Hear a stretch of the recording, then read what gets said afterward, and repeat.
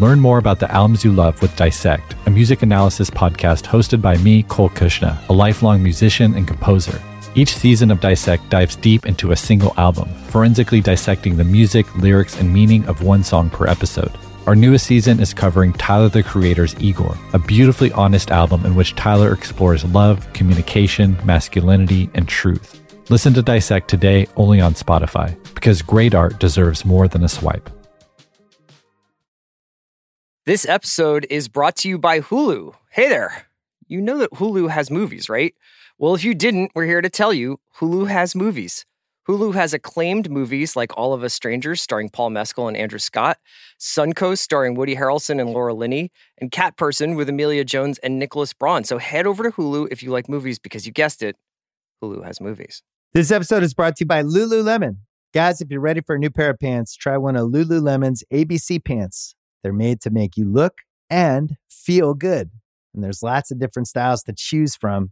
My favorite, because I walk around LA every day, I like the joggers. I'm not jogging, I'm just walking fast. But if you're working out, I would try them out. And if you want something a little sleek, maybe business-like, maybe try the ABC Slim Fit trouser. But I am a joggers guy. Once COVID happened, I was just like, I want to wear jogging pants and joggers and all kinds of soft pants as much as I possibly can, especially when I'm working out. Ultra comfortable and versatile. ABC pants are really in a league of their own. Buy a pair right now at Lululemon.com. I need support staff to clear the room. Stand up and walk now. Hello and welcome to The Watch. My name is Chris Ryan. I am an editor at TheRinger.com, and joining me on the other line, the Speaker of the House, it's Andy Greenwald. I was going to vote for you. I was going to vote for you. Oh no. 2023, the year of our big L, and we are back. The Watch, another one. More shows, more talk about shows, more talk about the town that makes those shows. And it's so great to do it with my best bud, Andy Greenwald. It's great to see you. I haven't podcasted in 10 days, something like that. So I'm ready. I'm ready to rock. Are you ready, or are you like Tyrese Maxey's jump shot? Are you a little flat? No, I'm fine. I'm fine. And that you just got to play yourself back into shape. It's okay. But I don't. I'm ready to go. I'm slinging right off the bench. Did you look over my list of demands that I faxed just before the holidays about if I were to continue on as speaker of this podcast, like, or continue to allow you to be speaker on this podcast, some of the things that I would require, such as like the ability to recall you at any time? Like, did you agree to my terms? I did. I feel like if I have, my ideology is such that, it's like, if you guys aren't with it, then I'm happy to step aside and let some more, progressive voices take over. That's fine. That's terrific. That's very, very, that really speaks highly of you. We have a lot of stuff to cover. Yeah, Greenwald. So today, a lot of stuff went down. We will put a little punctuation mark at the end of Fleishman is in Trouble, which we've been chatting about on and off throughout its limited series run. But I kind of wanted to catch up on what we were checking out over the holiday break. Do you mean in terms of TV and movies, or like the very kind note outgoing Arizona Governor Doug Ducey wrote for Katie Hobbs? And do you think he would have written a similar note to your girl, Carrie Lake, had she been seated in her rightful? She rightfully been seated. Right. Were you salty when you saw that Doug did that? Doug sold out his fellow Repub? Look, man, leave no stone unturned. Carrie's not out of it yet. Okay. It's incredible. I really wanted to bring this bit into 2023. She still has a couple more filters to throw on her Zoom camera, if you know what I'm saying. Andy, where do you want to start? So I had a couple of things that I watched over the break that I thought would be useful to chat about, not only because I'm recommending them, but also because they're entries into larger conversations about TV and movies right now. But I thought, one of the cool things that you did, one of the things I admire you always for, is because you just marched to the beat of your own drum.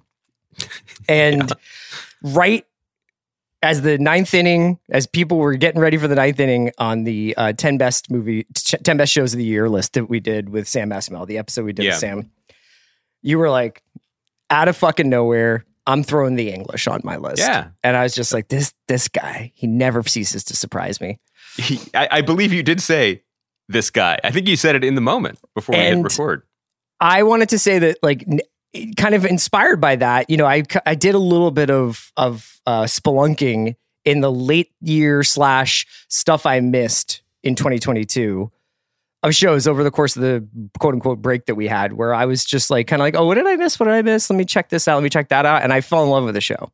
I fell in love with the show so hard, it probably would have made my top 10 had I watched it at that time. And that is Rogue Heroes. Are you up on this? I'm asking you that, like, I know you are up on this because I've been texting you about it for 9 days, but this is Stephen Knight, who obviously did Peaky Blinders, is an incredibly prolific screenwriter, did Taboo, is responsible for the upcoming Great Expectations. He did Locke, right? The greatest movie ever about the concrete pour. He wrote a hysterically so bad it's good movie called Serenity with I believe Matthew McConaughey and Anne Hathaway. Is it? Oh, that's amazing. He wrote that movie. Yeah.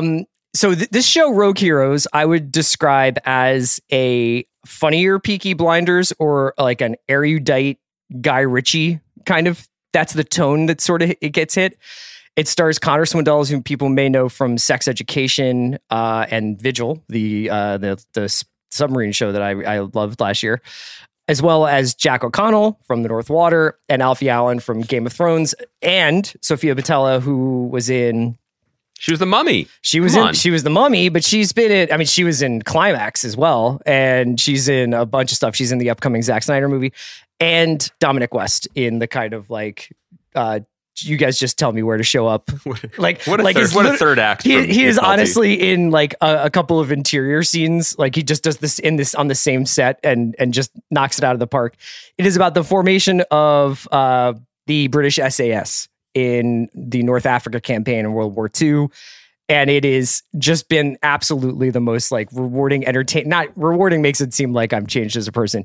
It just confirmed a lot of things that I wanted in my life, which is basically funny, action-packed genre TV that is told with like absolutely like top-notch professional aplomb. And I gotta say that Connor Swindells is an incredible leading man. Like this guy, I wasn't really up on him, but he should play James Bond. I don't know. Like he's really, really great in this.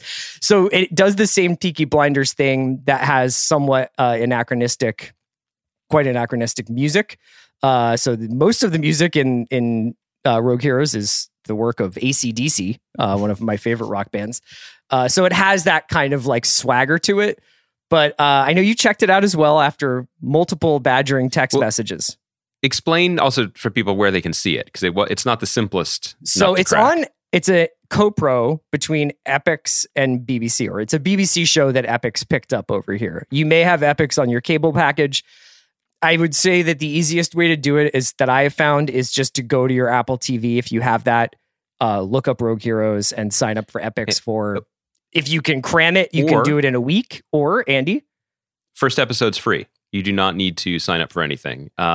Also, small spoiler warning, at some point soon, Epix is going to turn into MGM Plus, I believe. Which is weird because but that's not Amazon, even though Amazon owns MGM now. Yes, okay. Correct. Okay. Boy, we're right back into it. Yeah. So here's the thing, Chris. Like, I'm sure many people who listen to this podcast listen to it primarily because they are CR heads and they love you, and they have probably, in a quest to find out more about the man, the mystery that is Chris Ryan, because you keep a lot off mic. You know what I mean? Like you are a man of shadows. You are a rogue unto yourself. They Google you probably. And when you Google Chris Ryan, or you Google Grantland, or you Google any of us where the suggested next topic is Chris, like a picture of Bill Simmons might appear, or Sean Fennessy, right? Or the Philly Fanatic. But also under Chris Ryan, there's a picture of a guy who looks like an SAS rogue hero. And you click on that, and this is the other Chris Ryan. British genre writer, Chris Ryan. What I want to say is... my goal in life is to also be British genre writer Chris Ryan. This is what I'm getting at. When I watched the first episode of this show, I was like, we have finally fixed the multiverse. Both Chris Ryans are now a singularity. Because I think that if you dug into each Chris Ryan's brain pan from opposite sides of the Atlantic Ocean and just scraped off the top layer, threw it under a microscope, AC/DC would play, and the first scene in the desert with the fuel convoy would then unfurl, right? Yes. Like, this is so Chris Ryan core in all senses that I felt closer to you as a friend in watching it. I appreciated you checking it out. No, which isn't to say I didn't like it. Because as I also said to you, I was a little sleepy, and this is a fun show, even if you are a little sleepy. It is just, I just think it's a novel by one of the Chris Ryans, and it's actually called like Mince Pies and M15s. Yes. It is just so every single thing that you Chris love. Ryan, who is an active novelist, is a little bit more Rainbow Six style. Like he gets it in with like the Tom Clancy heads. This is obvious. I think this is a book by Ben McIntyre called SAS Rogue Heroes or something like that. Yeah. So it's in Egypt. It's in the 40s. Yes. Alfie Allen has had enough of gutting men like under moonlight and decides he wants to go to Burma to help fight the Japanese. Like, it's, there are people, and I've just read I've just read a great work of historical fiction as well. We could just a slight recommendation, a book called 5 Decembers by James Kestrel, really good. And you're these holding types out of on things. me. I was like, "What's up with you and reading?" It was like, "Are you illiterate now?" And you were like, "Oh, I just don't have time. My eyes." No, that's not what. Okay, sidebar. We could talk about my little reading issues. I'd like to talk about that with you because we haven't spoken in a minute. But just to say that, like, these types of stories are generally about people who are like, contemporary, what did Blur say? Modern life is a bit rubbish. Mm-hmm. If only there was a war I could go fight. And I hear those stories and I'm like, I don't relate to this. Right. This would not be my path, But I think there's something that it rings a bell inside of you, these types of stories, Yes. Yeah, it really does. It does. I'm not really there for the war crimes so much as the camaraderie, and this show is pretty violent. So I will say that. And I think somewhat swashbuckling in its approach to violence. So if you're looking for a slightly more consequential or sober take on life during wartime, this probably isn't the thing for you, but it has style for days. It's really like Knight really knows how to build out, especially in like this 6 episode structure that he has here for this first season. I think there's a second season on the way.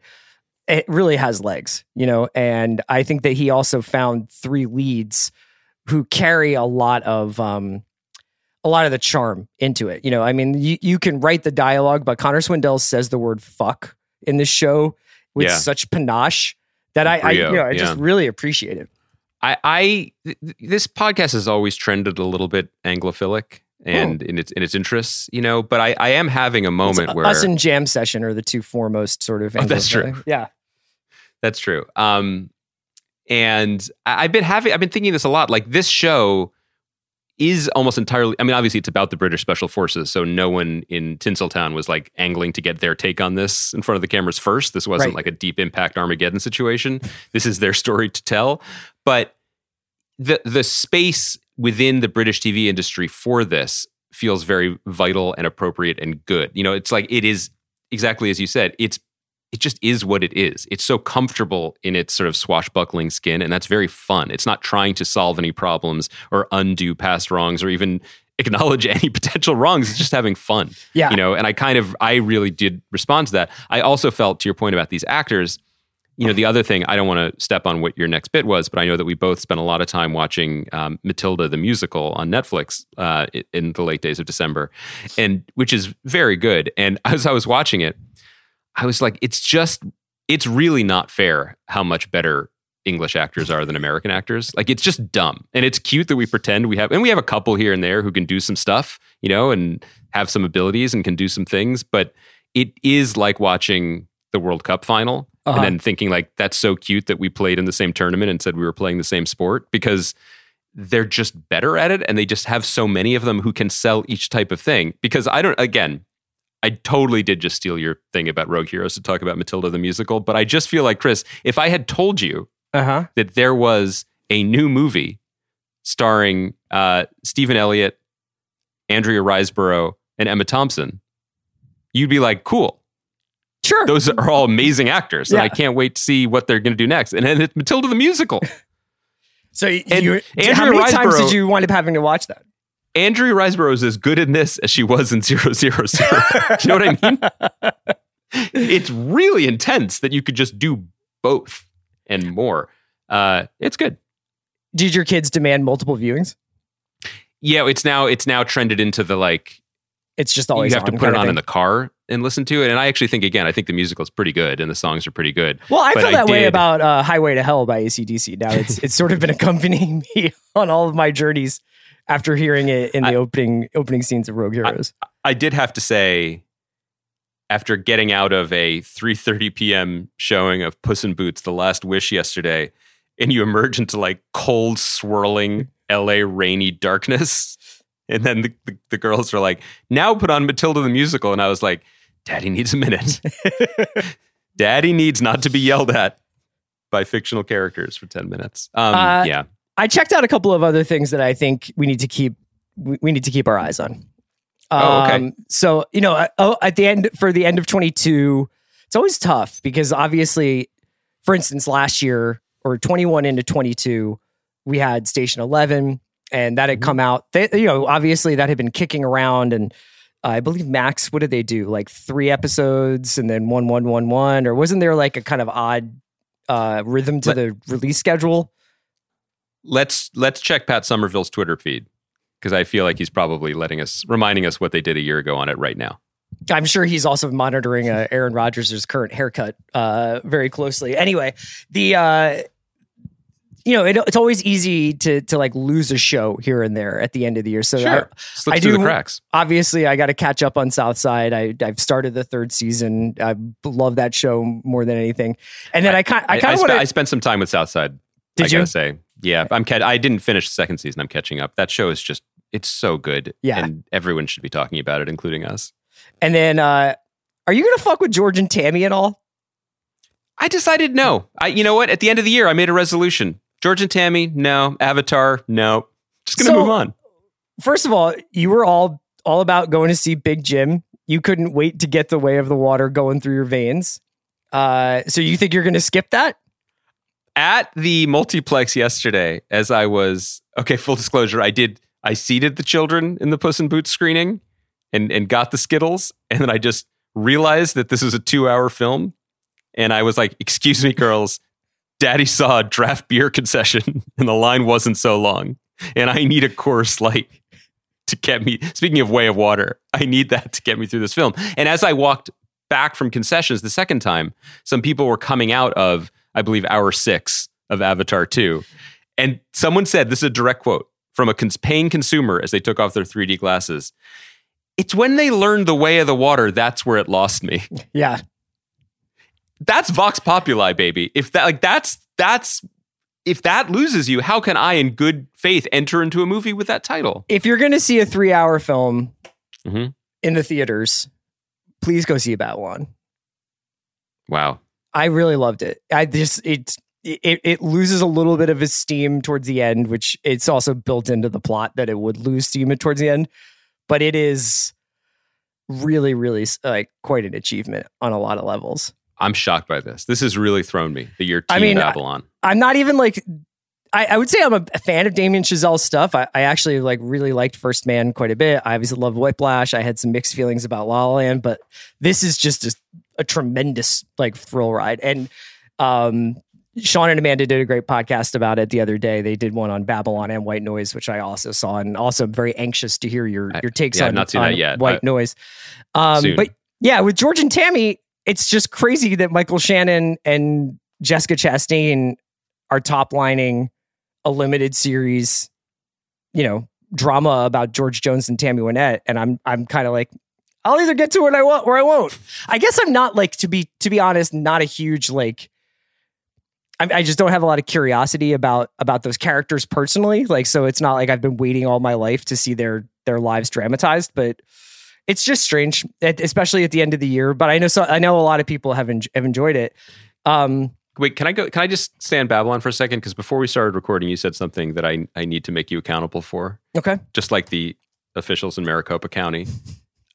You were like, tough beat for Damien? Yeah, because that movie made 11 million. I've said, I think we ended the year with me being like, don't worry about financial success of things, like support art. So that is still basically that's my bread and butter, right? Yeah. But I have never seen a more I'm guaranteed. supporting art. You're supporting the Coors Light Corporation. It really helped, Chris. It really helped. I have never been more certain of a catastrophic box office failure than of Babylon. And I am not in charge of anything. Like, it is so crazy to me that people are like, wow, this 3-hour movie about Hollywood snorting itself that features an elephant shitting on someone lost money in this economy? Like, paint me a picture like one of your French girls in which this movie is somehow a success financially. Again, it might be good. I'm going to see it and I'll argue the other end of it. But the people are like, oh my goodness, if it can happen to Damien, it can happen to the rest of us. What? What are we doing? Wonder whether or not, generally speaking, so many people are so now like keyed into, hey, if I'm going to spend my time and my money doing something, I want to have a sense of what I'm getting myself into. And saying that it's full of virtuistic filmmaking and that the performances are great and that it sounds great and that it has this incredible energy to it. There's not like a plot to Babylon. It's about the rise and fall of these people from the 1920s to the 1950s as the silent film era ends and the talkie era begins. And the way that Hollywood chews up and spits out the people who make the magic that we all love, right? I wonder whether or not if it was about like this silent film star is trying to get one last great silent film made before everything changes, or there is no singular like driving plot engine or thing that the entire story hinges on. It hinges on a million things. So to say it's like Goodfellas or Wolf of Wall Street, but Hollywood, I'd almost be interested to see what would happen if Wolf of Wall Street came out, and DiCaprio aside and Scorsese aside, like if Wolf of Wall Street came out, it was just like, it's about the rise and fall of this trader. Like, do people need more of a hook now? Well, also, isn't Wolf of Wall Street funny? Because my sense is Damien Chazelle has never struck me as like a laughs guy, right? It's funny, like behaviorally, it's not funny. Like the lines aren't funny. Like I wouldn't say it's got like a lot of knee slapper punchlines. I'm very confused by like the decision making behind budgets and what movies are getting made and what, like, it just is so bizarre to me because I think I am not Joe Popcorn. I'm Dr. Joseph R. Popcorn III in the sense that like I went to graduate school and I study this stuff, and gun to my head, I think Amsterdam and Babylon are the same movie.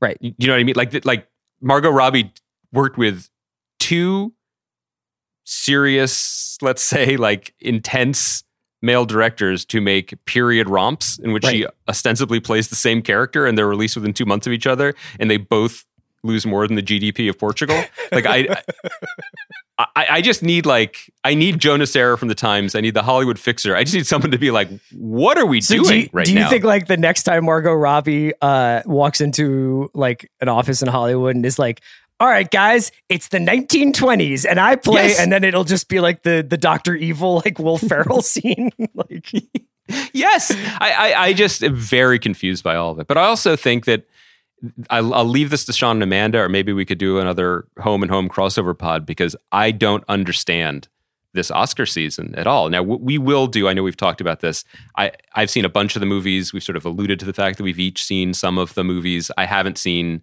Babylon or White Noise, which I think are important to check in on. So I will, and we will do some sort of our feelings about these movies. But it's a very weird season to me. And it's partly the kind of stuff's not streaming, world that we all live in now, but also the sort of clawing back to figure out what is a movie and how you should see it and what we're aiming for. Because I asked you, I was like, well, what are the front runners now? And I've heard people say, and this is for Oscar stuff, which is generally why there have been these types of movies released at this time of year. And I've heard everything from Top Gun Maverick is going to win Best Picture to, The Fabelmans has it in the bag. Now, I thought The Fabelmans was shockingly bad, and I look forward to saying this more publicly and having a conversation about it. But more publicly than what you just did. Yeah.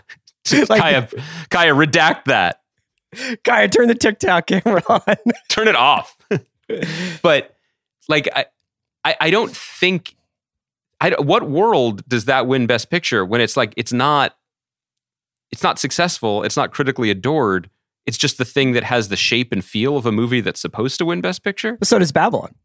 I mean, Babylon is about Hollywood's greatest interest, which is itself, and it stars a movie star, multiple movie stars, and I'm trying to check the Q rating on Margot after this. No, but Brad Pitt's a movie star. Margot Robbie is in big movies. I mean, I think I'm being snarky about that. No, I just think there's a version of the award season that's Top Gun, Everything Everywhere All at Once, and Glass Onion, like just theoretically.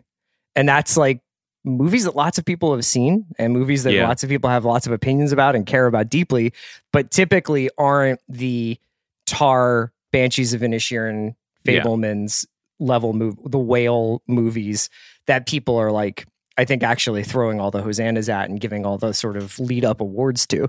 So I guess, and this is a podcast, so it's subjective. So I'm allowed to say stuff like this because obviously I'm very biased. This is personal opinion, but of everything you just said, like Tar and Top Gun, I think are the best movies that I saw last year.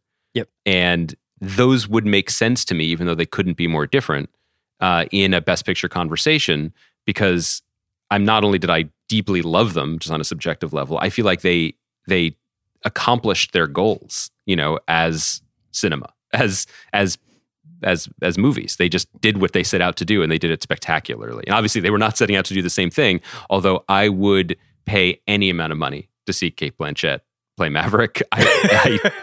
Or fucking play the plane. I mean, I would just love her to be in that universe. But yeah. Both movies about cancel culture. Thank you. Let's keep doing this. Both movies the Navy featuring tries to cancel Pete Mitchell. Lydia Tarr would have been more successful if she had a Hondo in her corner. Oh, for sure. Yeah. I think Nina Haas is supposed to be that, but I think that definitely. Nah. Hondo's more loyal. You want to talk a little bit about Glass Onion? A little bit, yeah. Because I spent some time on the Netflix service this off season. I checked out Kaleidoscope, which is something I'd like to chat with you about. Yeah. So Kaleidoscope is this show from Eric Garcia, whom I think if you know his name, you probably know him as the writer of Matchstick Men, which is a beloved Nick Cage movie from a while back. And he wrote this heist drama for Netflix called Kaleidoscope, starring Giancarlo Esposito and Paz Vega and Jai Courtney, a bunch of people. And I guess I'm trying to think of how I would describe it. Doesn't really matter. The most important part about it is a heist drama with a kind of CBS-y sheen to it so far as the episodes that I've seen two. It's very palatable.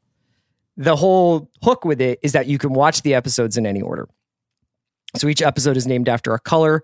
There are, you can just watch it in the order that Netflix has up, or you can go random. You can choose. There's a really good, Keith Phipps has an article up on Vulture about all the various ways one could watch it, including the way he wished he had watched it, which is what I am following. But I'm curious to see if it catches on, if it becomes a thing, which, sometimes you can just tell by word of mouth, and sometimes you can just see from the Netflix TV, the top 10 that they have. So I watched that, and I'd like to chat with you about that more extensively at some point. But Glass Onion's really been the sort of crown jewel of Netflix over the last couple of weeks. You had mixed feelings, to say the least, about Knives Out. Yes. Where are we at with the Benoit verse now? I always struggle talking about these movies because I am a supporter of everything surrounding them. Like Rian Johnson as a filmmaker, the idea that an older, established, beloved genre could be reinvigorated, could be resurrected, that movies canon should be fun, that movies canon should take big swings and big chances and try to get groups of people together to enjoy them. The spirit behind all of that is tremendous. And I think we said on this pod, I wish that I had the opportunity to go see this in the theater. And I was A.O. Scott's review in the Times was the same thing, where he's just basically I saw this in the theater with people and everyone was laughing and hanging on the same things. And that was a joyous experience that we don't have a lot of anymore. I certainly didn't have it in Puss in Boots: The Last Wish yesterday, especially once the cores ran out. Of the entire theater. Cores did you train? Garcon, keep them coming. Is that you, Corporal Hondo? What do they call garçons in Colorado? Hondo, probably. Yeah, they call them Hondos. Yeah. That said, I am not a fan of the movies. Right. I don't know. I'm just trying. I'm trying to be delicate and be polite about it, but they rub me the wrong way. Particularly this one. It has a sort of a tone and a swagger and a winky. We're all laughing at the same thing that I didn't understand where it was coming from because I didn't find it particularly funny. I didn't. Maybe it would have been different in a theater, but I felt like I'd walked into the wrong party and I did not enjoy the experience. I disliked this movie in comparison to Knives Out. I liked it less. I would say that. I didn't have like a bad time watching it. I watched it with my mom. I thought that she was a pretty good litmus test, whereas like in the middle of the movie, a lot of the mystery is essentially like unraveled, which is totally fine. Like I think that there's been this weird like argumentative discourse about like whether or not it's funny or whether or not it's a good mystery or what it's supposed to be. And I like leaving all that aside, I think that for me, the first Knives Out was here's a bunch of people stuck in a house together, drawn together over this, obviously this fortune that's up for grabs, but they have to be together because they're a family, right? Like that they're, despite their differences, they're linked by these familial bonds. I had no idea why anybody in this movie like knew one another, aside from apparently they're all hustlers and disruptors who used to hang out at a bar and then all had these exponential growth periods where they became governors and scientists and whatever, except for the Janelle Monáe character. So I thought that always just felt like static to me, whereas I was like, why would this person, and this person be friends with each other at all, much less later into life, and then also all revolve around this Edward Norton, Elon Musk character. But, one of the things that hit me about it, and I was reading, honestly, this is pretty pathetic, but I was reading a blog post about a podcast interview that Todd Field had done. You had a great vacation. We're talking about like an hour ago. Todd Field was talking about his never realized adaptation of Jonathan Franzen's Purity, which he was going to make with Daniel Craig, of all people. And the podcast, I think it was on Happy, Sad, Confused. The podcast host, Josh Horowitz, is like, well, would you ever go back to it? Did you guys, now that he's done with Bond and you're Mr. Tar, would you ever go back to it? And Todd Field was like, no, the things that seemed prophetic about it when we were working on it are now, I think, would be too cute, and I thought that Glass Onion, maybe through no fault of its own, had a little bit of that. And I think I'm still struggling with like how Hollywood reflects the last couple of years. And it really has nothing to do with the COVID stuff as much as like the way everybody talks to each other in this movie, like they are just tweeting. And that really did throw me off. I also like, I'm trying to like keep in mind that like this is not supposed to be 8.5. Like it's not supposed to, I think that these are fun jaunts, and within them being like genre movies that are supposed to really please an audience, I think that there's a lot to be taken from there. Like Johnson has done extensive interviews about all the films that he screened for, and was thinking about, and To Catch a Thief and different lenses he was, he's obviously a very serious filmmaker having a lot of fun. This one just didn't work for me.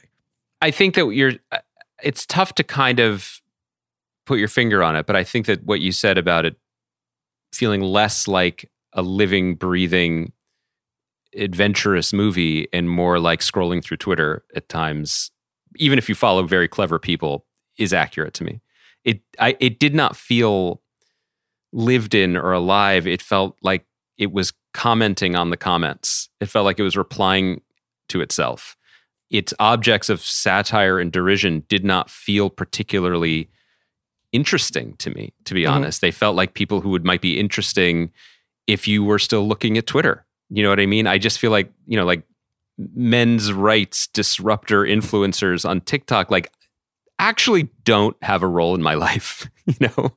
And probably aren't friends with the governor of Connecticut. No, the would-be governor of Arizona, yes. In our just and righteous world, yes.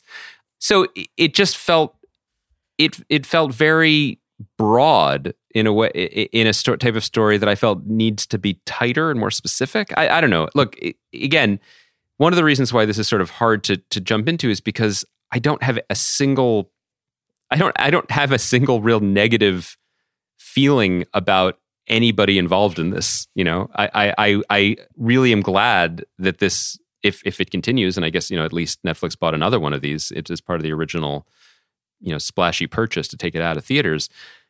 There's going to be more of these. People are enjoying them. And what you said is maybe the best way to leave it. Like, a very talented, serious-minded filmmaker is having getting a ton of fun. Is having fun. And I generally applaud that. And I think that you're right. There was something about, I didn't love Knives Out, but I was perfectly happy to sit there and track it and twists and turns and look at Chris Evans' sweaters. Like, that was, I'm not a monster. I'm not totally immune to it. This one just felt a little bit sour to me and a little bit lost in the sauce of its own game. This episode is brought to you by Hulu. Hey there. You know that Hulu has movies, right? Well, if you didn't, we're here to tell you Hulu has movies. Hulu has acclaimed movies like All of Us Strangers starring Paul Mescal and Andrew Scott, Suncoast starring Woody Harrelson and Laura Linney, and Cat Person with Emilia Jones and Nicholas Braun. So head over to Hulu if you like movies, because you guessed it, Hulu has movies. Oh, hold up. Smell test. Go ahead. Sniff those pits. Now, your bits. Feet, toes, come on. Ugh. Could be fresher, right? It's all good. Old Spice Total Body Deodorant Spray is gentle enough to use all over your body, giving you 24/7 lasting freshness with daily use, from pits to toes and down below. So every smell test gets a shop for Old Spice Total Body Deodorant.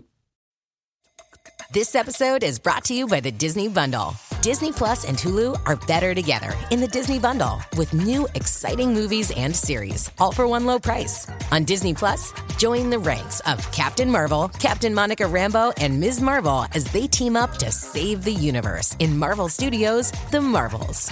And embark on an adventure into the futuristic world of Iwaju. On Hulu, follow the fantastical evolution of Bella Baxter, played by Emma Stone, in the award-winning film Poor Things. And school is back in session for the beloved teachers of Abbott Elementary.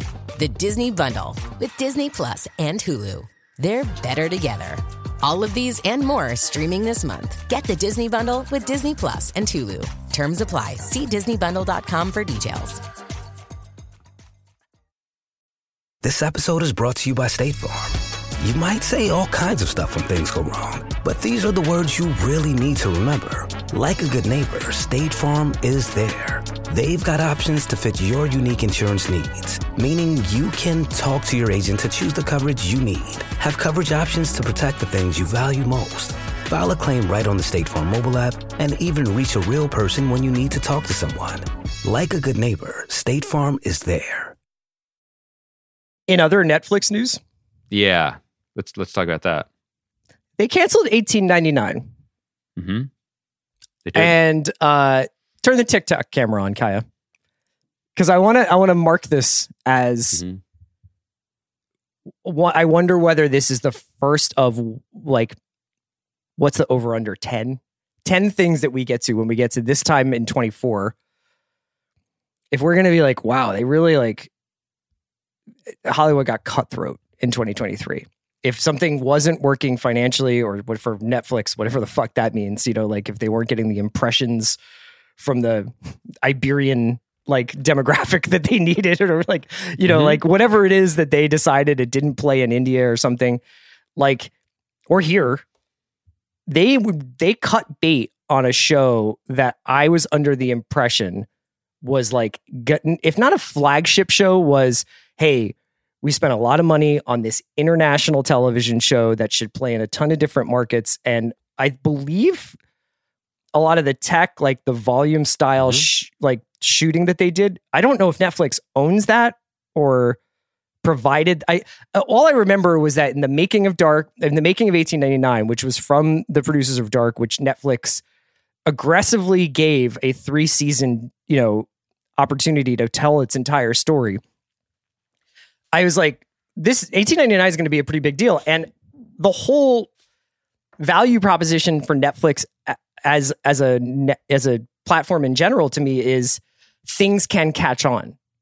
Like you see it all the time when you're looking at their rankings, and then all of a sudden, like Emily the Criminal is like, obviously like in the top 5 movies because people are searching for Aubrey Plaza, right? Like things can catch on in so many different ways. I thought that was the new season of Emily in Paris. No, like Emily in Paris. Maybe people are also searching for Emily in Paris and they're like, oh, I guess she's a criminal now.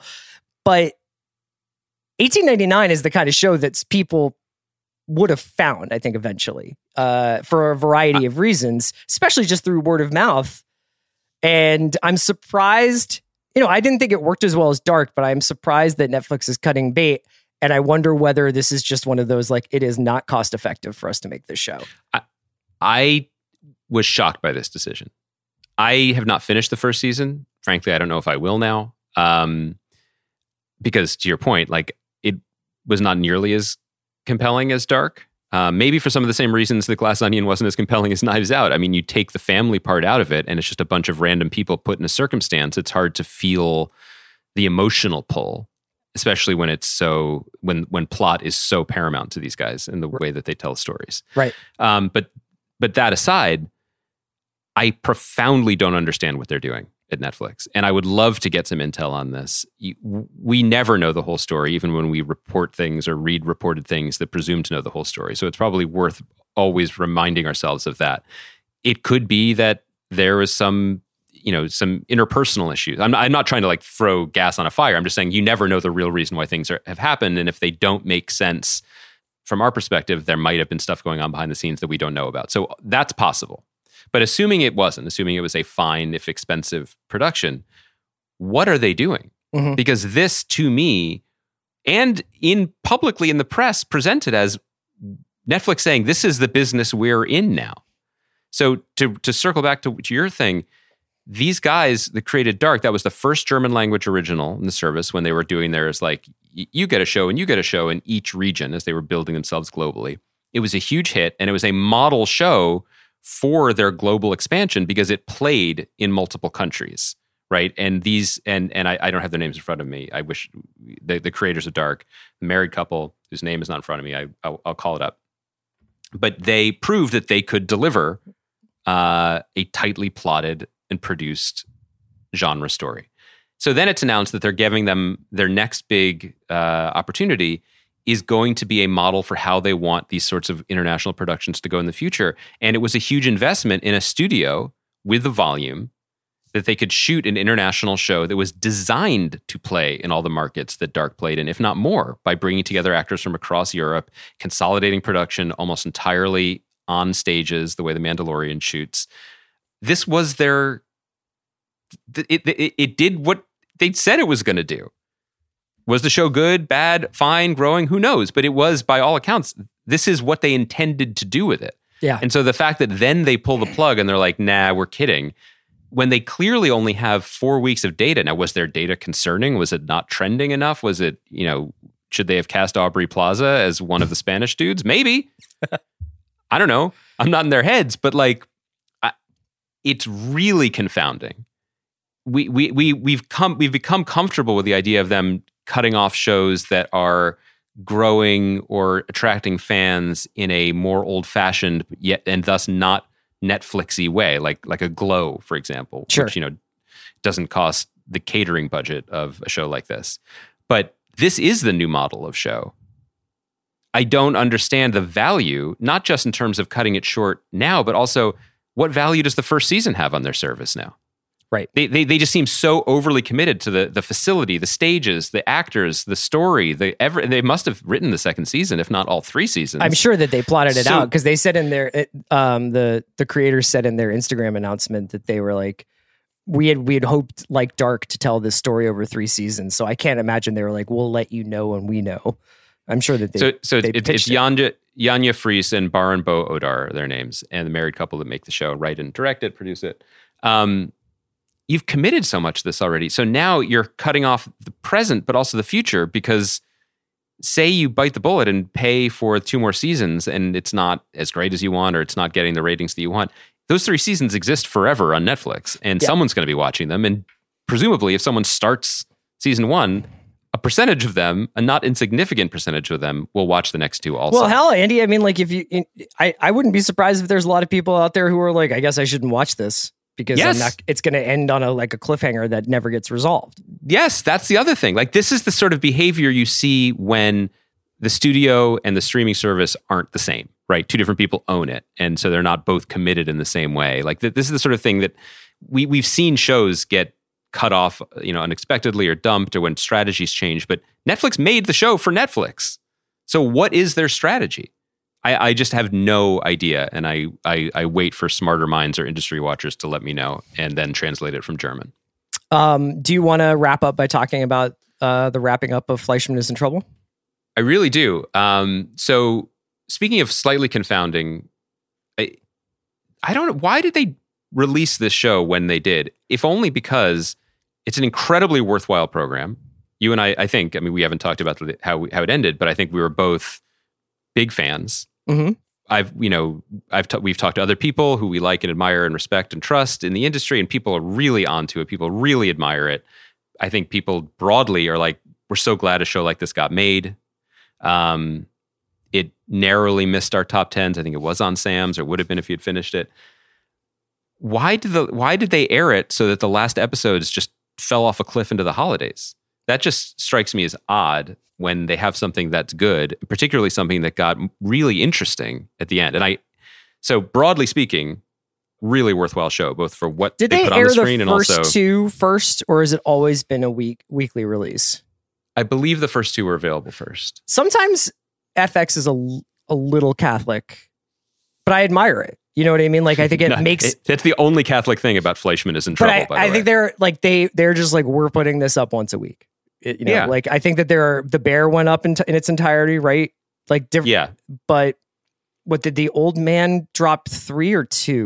They dropped the 2. They dropped the John Watts episodes and then spun it out weekly. And I like the weekly thing. It's just more the timing in the year, in the calendar year. I wonder if it's bubble brain for us, and we're like, why did they do this? And other people are like, great, I can watch Fleishman is in Trouble while I'm like waiting for like my flight to take off or something. You know what I mean? Like, I think that there's you might be right. A lot to be said for holiday bumps in, if you're behind on this, catch up while you're home. If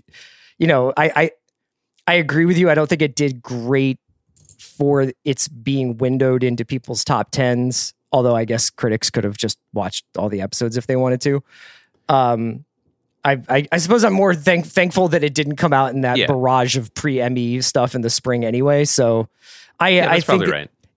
I think it did what it was going to do. And I think that it's funny that we're talking about a show about like a guy having a midlife crisis and a woman having a midlife crisis and their kids in New York. And they like almost as if it's like, what a brave bet to make. You know what I mean? Well, like, I feel like it was. Yeah. I feel like it was. And they had to execute on such a high level to compete, to almost prove itself worthy, even though, as we said when we first talked about the pilot, that like this was mainstream entertainment in 1982.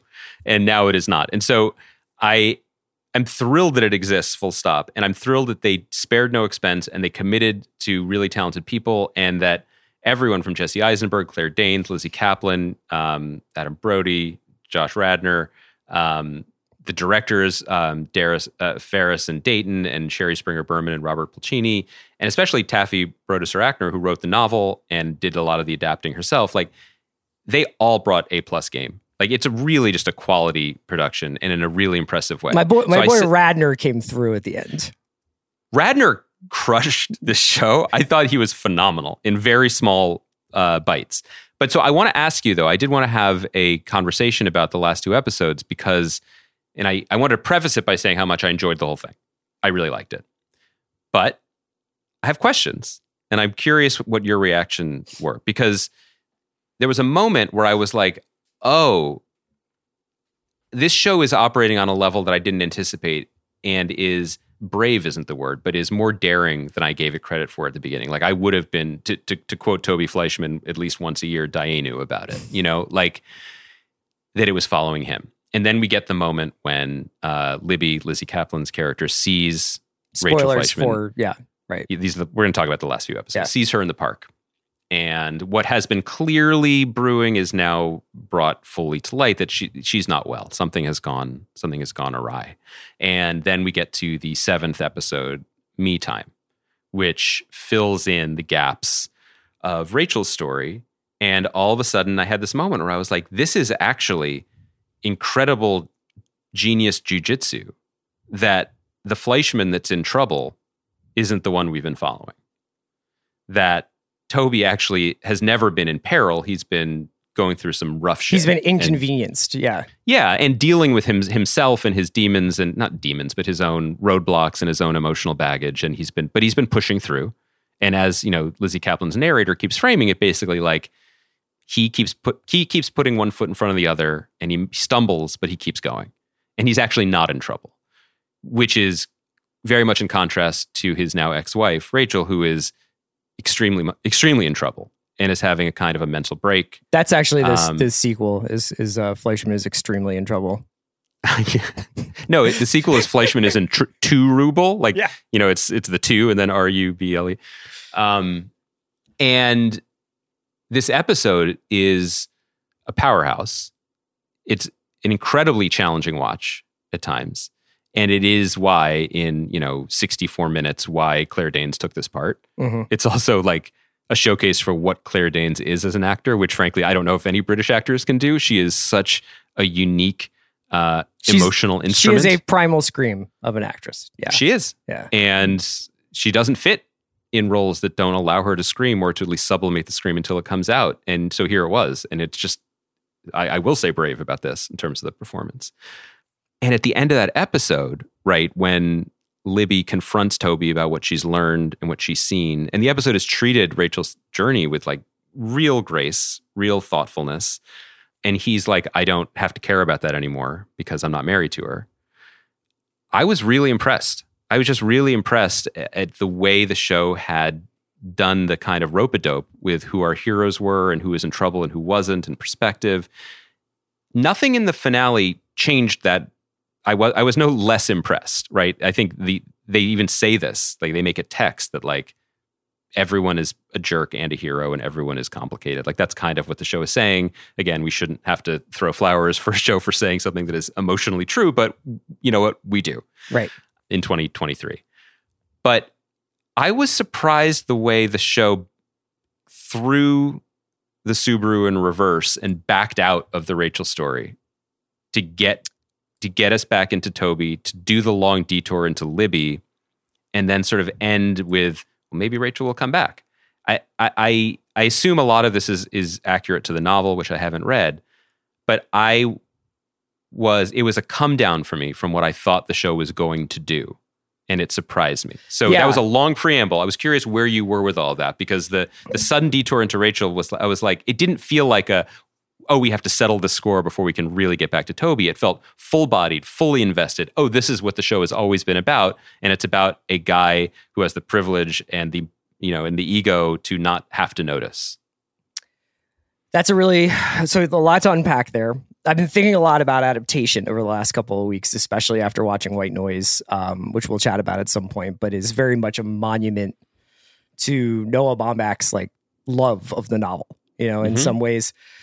And his love of a lot of different filmmakers. I think it's his most cinematic movie in a lot of ways, but it's triggered a lot of like kind of thinking about like why people choose to adapt the stuff that they do and who adapts what, and whether it's better to have someone who's very worshipful or a fan of the work that they're adapting versus, I'm using this as source material or as like a baseline, or I'm, bringing out certain qualities, but turning down some others. So obviously Taffy adapted this book. And I would say that over the probably last third of the series, and especially the finale, the Libby character becomes the main character, especially the POV character, and almost more importantly, the voice. And I think that a lot of like the narration that almost became overwhelming for me in the last episode. And especially the Rachel stuff in the second to last episode where, yeah, Claire Danes is putting on a clinic of how to cry and scream. But a lot of what our understanding of those scenes is narrated by the Libby character played by Lizzie Kaplan, which is this sort of stand-in for Taffy, I think. And so I liked it. I liked it a lot. I was very moved by the entire series, and I was wondering what would have happened if it had been adapted by somebody who didn't write the book, and whether or not there would have been. I really don't need to know if Rachel is at the door at the end of the night. I assume she is, but I don't even. It doesn't matter. And I loved the fact that the Fleishman is in trouble as Fleishman is a stand-in for we're all in trouble, and everybody is going through their thing, and every time you think you're the only person who sees the truth of the world and understands the severity of all of the emotions you're experiencing, it turns out that the person next to you on the bus or the person next to you in the bed or the person next to you in the restaurant is also having all the same feelings all the time. But it was kind of odd, or there was something a little bit that threw me off about going through all of the events in the last two episodes and constantly being told how to feel about it or what it was by this narrator character. You know what I mean? And I think it probably works great in the novel. I thought it was charming to watch because Lizzie Kaplan is good and the writing is good, but it was almost not suffocating. It just pushed out some of the air of the show. I agree. I think it's a really interesting point about the narration, because if you're living in a book, and again, sorry everybody, we have not read the book. Everybody, this is not like Game of Thrones, but I do mean I can't speak with any knowledge about how the book is even narrated. But if it is narrated by the Libby character, the idea of the Seth and Toby and even Rachel being potential reflections or windows or mirrors for Libby to make observations about her own place in the world. And you get a little bit of that, when she talks about she was essentially sketching on Toby's singledom or the tumult in his life because it was lively and it reminded her of being alive.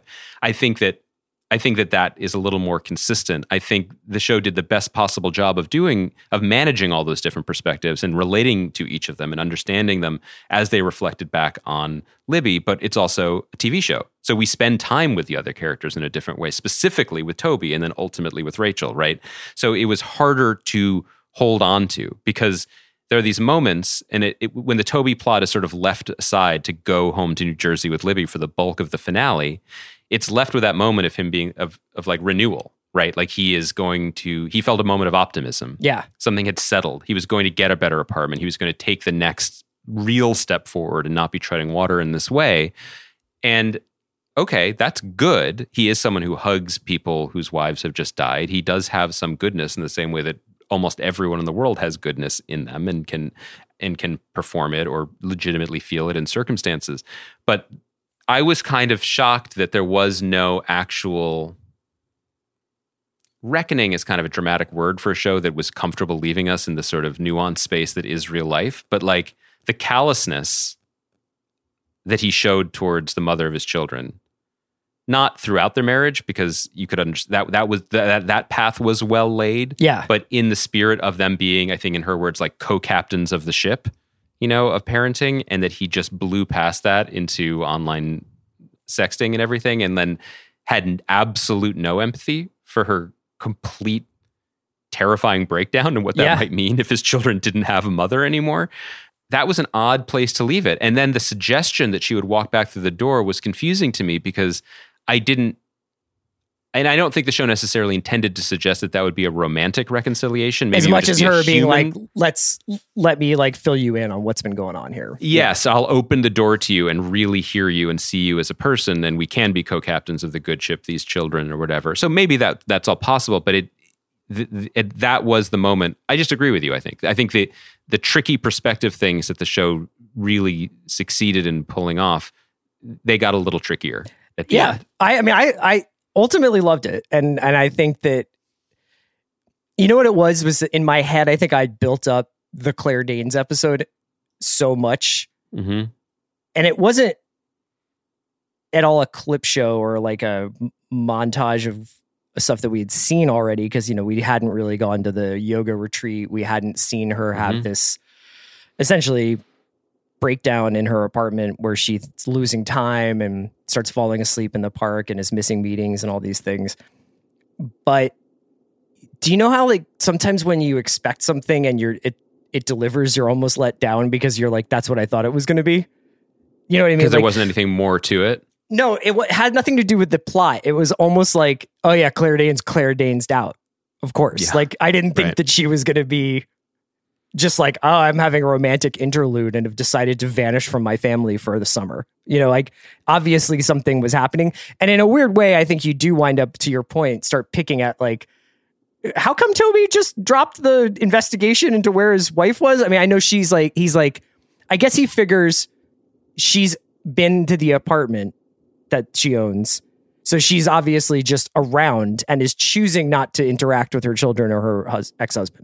I also think, and I would imagine this is more, you're just more able to articulate this in a book. He's never outside of his own head. Mm-hmm. He can be empathetic as a physician because he's comfortable in his position of authority in that role. I think but all his friends are like, you only talk about yourself. And he does. He's a terrible friend, at least as from what we see. He just uses them. He sketches on them, like the night out with Seth and everything. And the fact that Libby's like, I love you. I'm like, there's something dark hidden at the core of the show that with that line about, you know, your friends, your only true friends are the ones you meet in college. Hi, Chris, because it's almost like because they're repositories of you-ness and have known you. So it's really about yourself, not about empathy to the other person. The darkest thing is it's in voiceover, which maybe underscores your point. But when Libby is describing Rachel's circumstance, when she was just like, she went to Toby because he was going to love her and not abandon her, and he spent their entire life threatening to abandon her because he wasn't happy with what she wanted and didn't see. And the show does a very good, second time I'm saying it on the podcast, rope-a-dope of that, right? Where it's just like, these people are clearly awful, and big money New York stuff is gross, and private school and skiing and all this. That's a very alienating world to most and is gross, but we didn't see it from the perspective of, she wants this. So, okay, that's fine. That's a want. And he spent the whole time just smugly putting his middle fingers up, waiting for her to not be herself and to agree with him. Right. And that's no place for any kind of relationship. And I thought that was all really, really interesting. Maybe ultimately the TV-ness of it, it's just too many balls in the air for a TV show. TV can't ever really do that level of nuance or the multiplicity of perspectives and voices. I think the way books can. Books, something that I love to cherish reading. Chris. You do. I love reading, and you definitely haven't consistent. Lost your ability to put together words on a page and form a meaning out of them. We can talk about this on another podcast, but it was that I couldn't see out of my eye holes anymore. For people, obviously nobody knows what I'm talking about. I have for several months been asking Andy. I was like, you know, if we have like a dead day where there's no show or whatever, we could always do a recommendations episode where we talk about music and books. And I say, I've been reading this. And Andy has not responded and not responded. And then finally was like, I'm going blind and no longer read. So it was worrying me. I have to say, before you talk about what worries you, is when you said that, I was like, you continue to drive around Los Angeles. Well, because there's a couple things. There is enormous ego and then also like magical thinking in that. As it turns out, I did go to an optometrist for the first time and they were like, you are not uniquely experiencing macular degeneration and losing sight in a spectacular way. You are in your 40s. And you need reading glasses now. And I was like, how dare you? This body is a temple devoted to Pilates and potato chips. So grudgingly, I did accept a prescription for reading glasses. By the way, my vision in distance and driving automobiles in Los Angeles, absolutely perfect still. Still hot, yeah. Just Lewis Hamilton-esque. He drives cars, right? He does, yeah. Thank among God. other things. And so I got a prescription pair of reading glasses, and it really was like that part in The Matrix where he's just like, "You've never used them before, Neo." I was like, "Holy shit, I haven't seen in years." What was the book now earlier that you were like? What was the book you were like? This piece of nonfiction that I wrote, historical. Oh no, it's fiction. It's a great mystery. It won the Edgar Award for Best Mystery last year. It's called 5 Decembers. Hard Case Crime published it. It's by James Kestrel, which is a pseudonym, but it's a mystery set in Hawaii and the Pacific between 1941 and 1945. It's awesome. I had started it like 6 weeks ago, and because as it turned out, it just kind of hurt my face box to read. Like I just wasn't reading. And our old pal David Jacoby sometimes checks in and he's like, "What should I be reading?" And I was like, "Oh, I just started this book. Let's read it together." And he was like, "Cool." And he does what he always does. He texts me a photo of the cover, having bought it 10 minutes later. Then in a normal amount of time, like 10 days later, he's like, "Just finished the book. Let's chat." And I was like, "Page 16, yawning in front of me. Anyway, thank you to the good people of Eyeglasses Incorporated. I read 3.5 books on my winter vacation, and I'm back, so happy. baby. You're back. I'm so back. Maybe we'll do a book club sometime soon. I don't think you're going to join me on The Passenger, so I'm reading the new Cormac McCarthy. You sure are. This is your Soch persona now is just Cormac Stan. I like this. Let me tell you what happened last night. So Okay. The Passenger is very good. It's about a diver, like a salvage diver, who in 1980 goes. I think it's off the Gulf in Mississippi, and like a plane is crashed, and he drives down to go like salvage the plane, and the people are still on the plane, and there's supposed to be 9 people on the plane, but only 8 people are on the plane, and the black box is missing. So that's the setup. There's also like a whole other plot with this guy's sister that I won't get into, but a conspiracy, starts.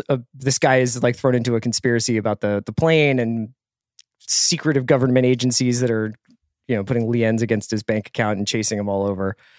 And at one point, he's hired this private investigator from New Orleans to work with him, and they have a series of meals and beverages together over the course of the book. And at one point, like for absolutely no reason, the private investigator, aka Cormac McCarthy, just gives a 6-page monologue about the Kennedy assassination.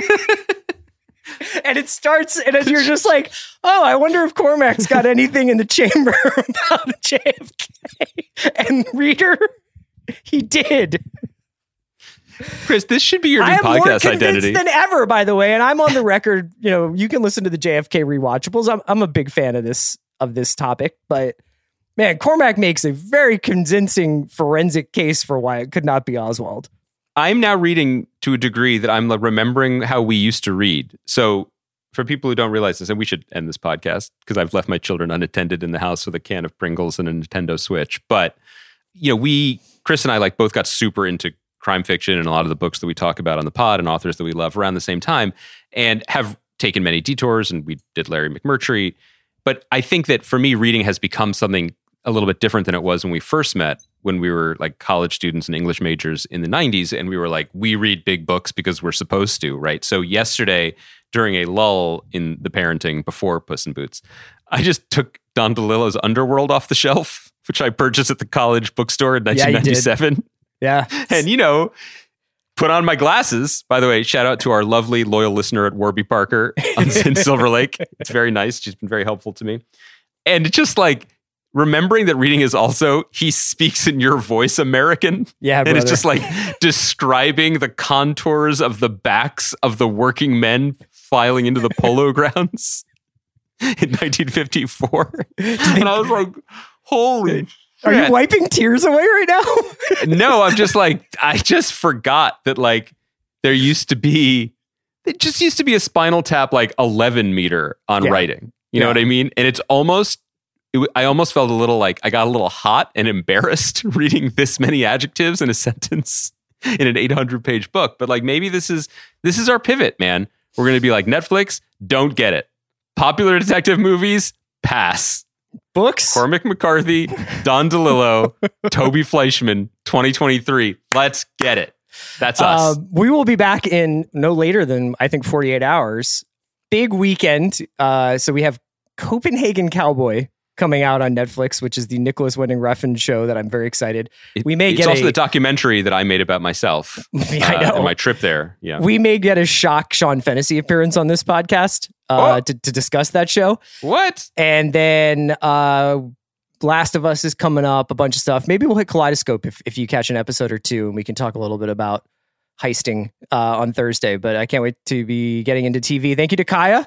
Back at it again for the 2023 term. And she was reelected unanimously for what it's absolutely. Sort of the Pelosi of this podcast, 100%. Holding power from Northern California for years on end. Bye-bye.